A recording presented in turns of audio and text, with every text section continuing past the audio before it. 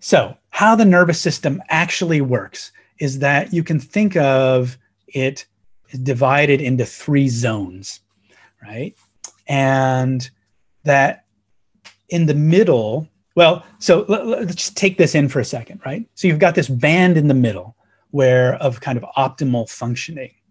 And then on the higher end is where your defense system kind of goes on high, and we move into states of attack or defense or avoidance or escape, right? And so the energy raises, and we all know this experience, right? And so what we're doing is we experience this as a state of greater internal chaos, right? There's like a pot that's boiling over, right? And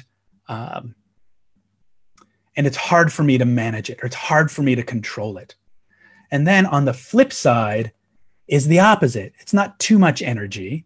It's not enough energy. So it's not that the pot is boiling over and I can't control the energy. It's that the pot is frozen and I don't want to get out of bed, right? And so there's not enough energy. And then in the middle is a kind of optimal balance where I am in control of myself. And so it's the other thing that I want to make clear is that this isn't necessarily about being calm. You could be really highly activated or very excited, but you're still in control of yourself. I think in this green zone, where ideally we want to be, is what marks the quality of the green zone is that you're in control.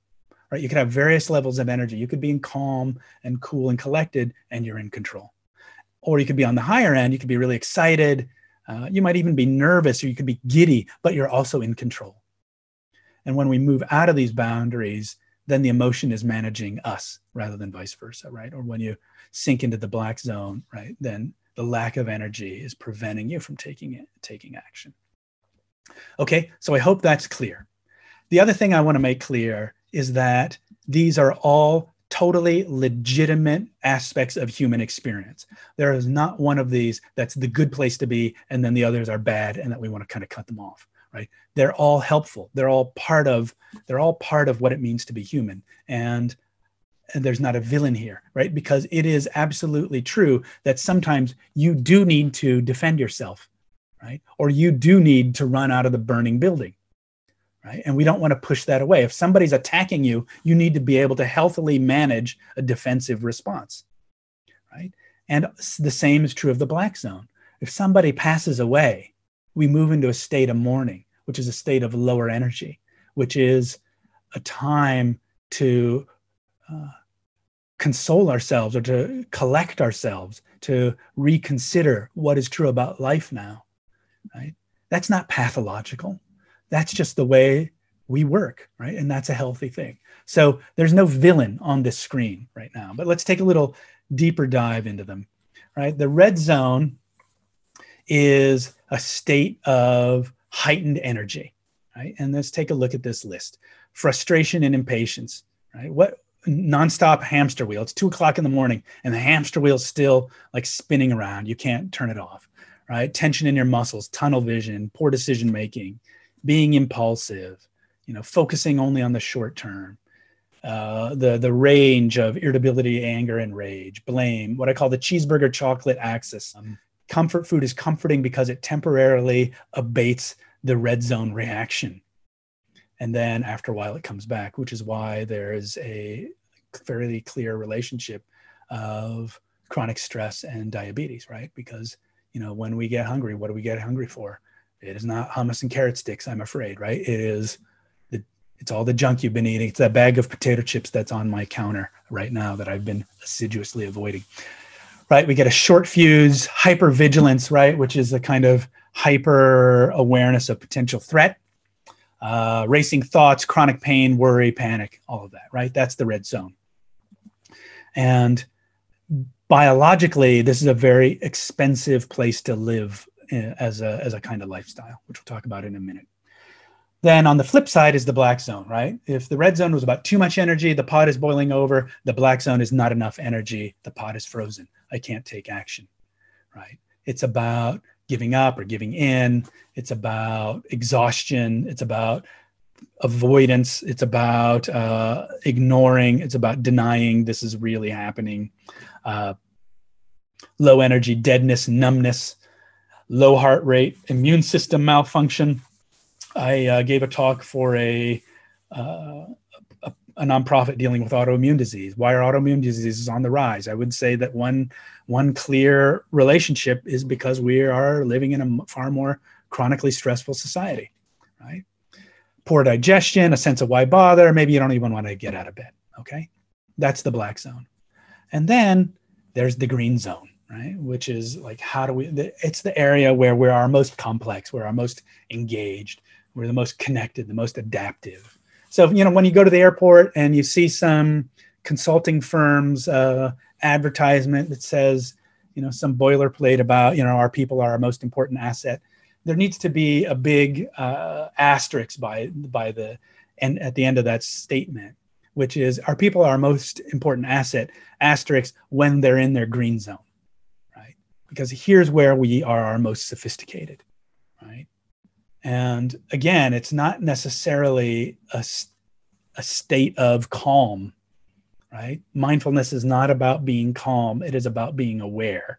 But it is very helpful if you can be in your green zone a lot of the time, right? I like to think about, if you look at this list, relaxed and energized, confident, I'm not going to read them all, humorous, flexible, right? You're able to take the point of view of other people. You're adaptable, easy to be with, engaged. You feel safe, you're patient, all of those things, right? This is the you want the world to know, right? This is the you that you put on your online dating profile, right?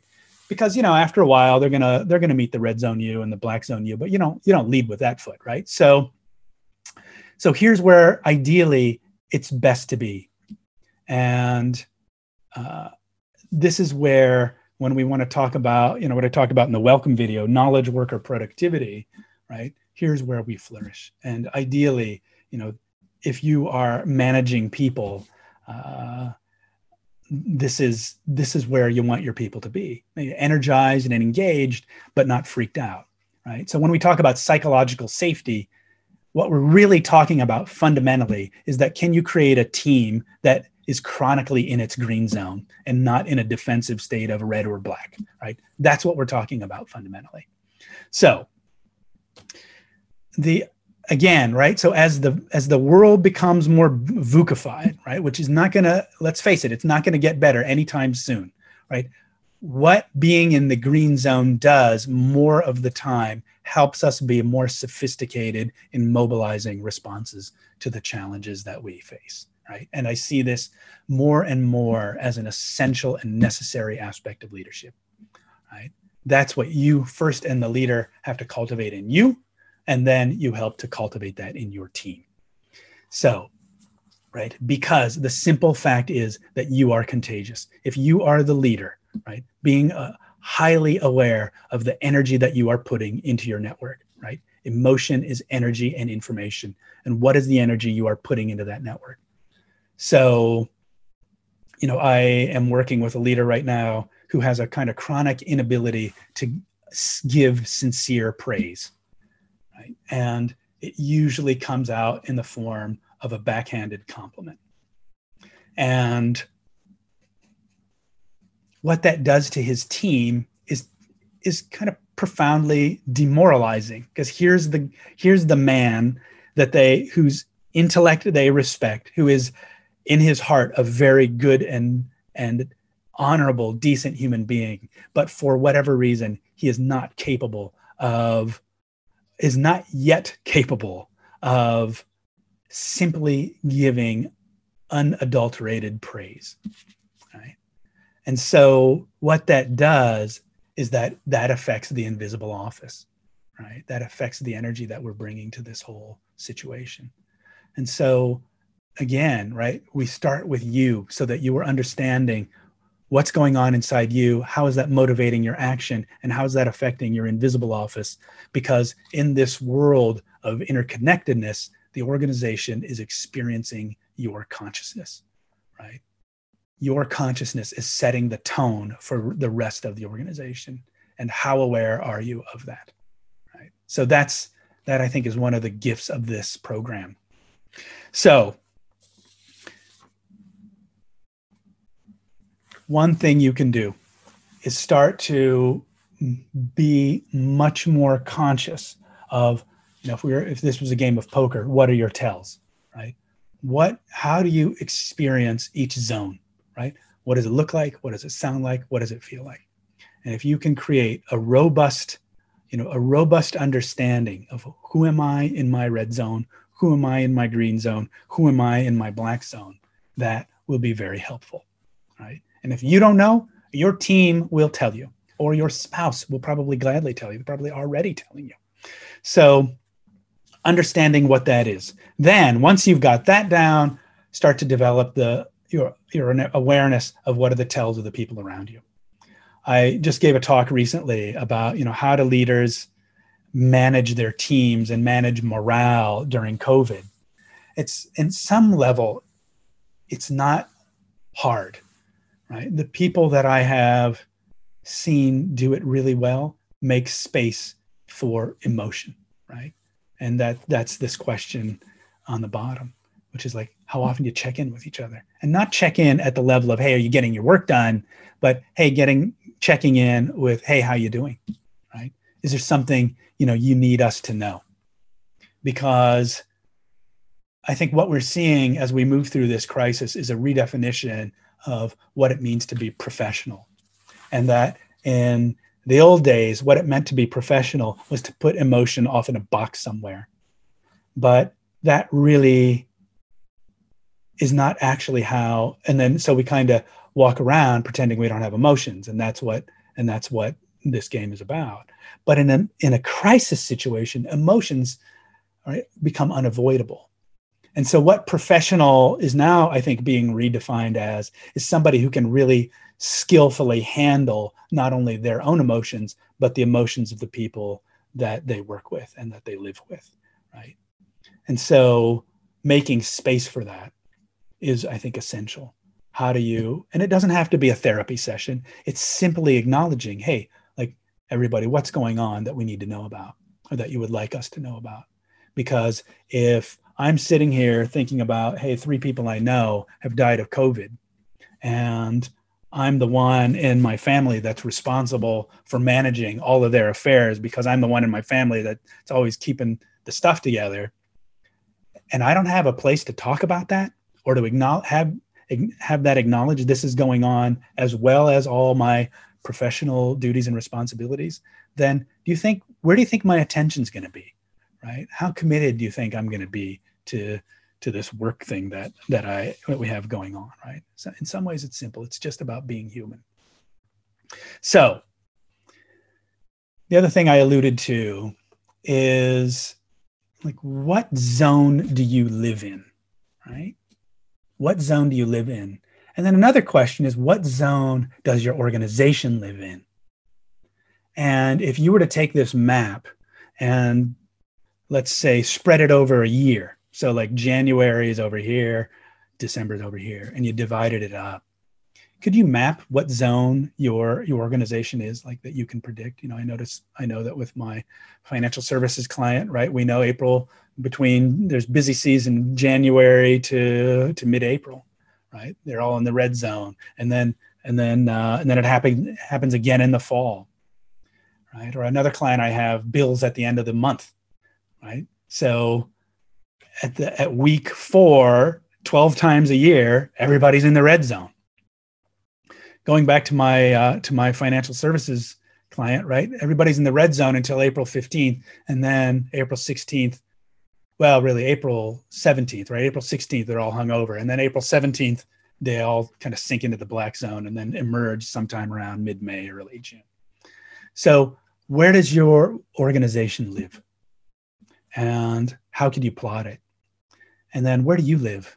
And if you are living in a state just above the boundary of the green zone, then understand that is expensive from a metabolic point of view. It's an expensive proposition for your body and emotions and your nervous system and your immune system and all of that. And at some point, the energy is going to run out, and that you will sink into the black zone, right? So then I asked the question, right? Will you survive your own success? And this conversation I had with somebody recently, founder of a firm, it's very successful. He grew it from a tiny place to a multi-million-dollar global enterprise. And I said, how are things going? And he said, I'm now in my early 50s and the chickens are coming home to roost, right? I'm overweight. I have heart problems. My doctor is concerned. I've got high blood pressure.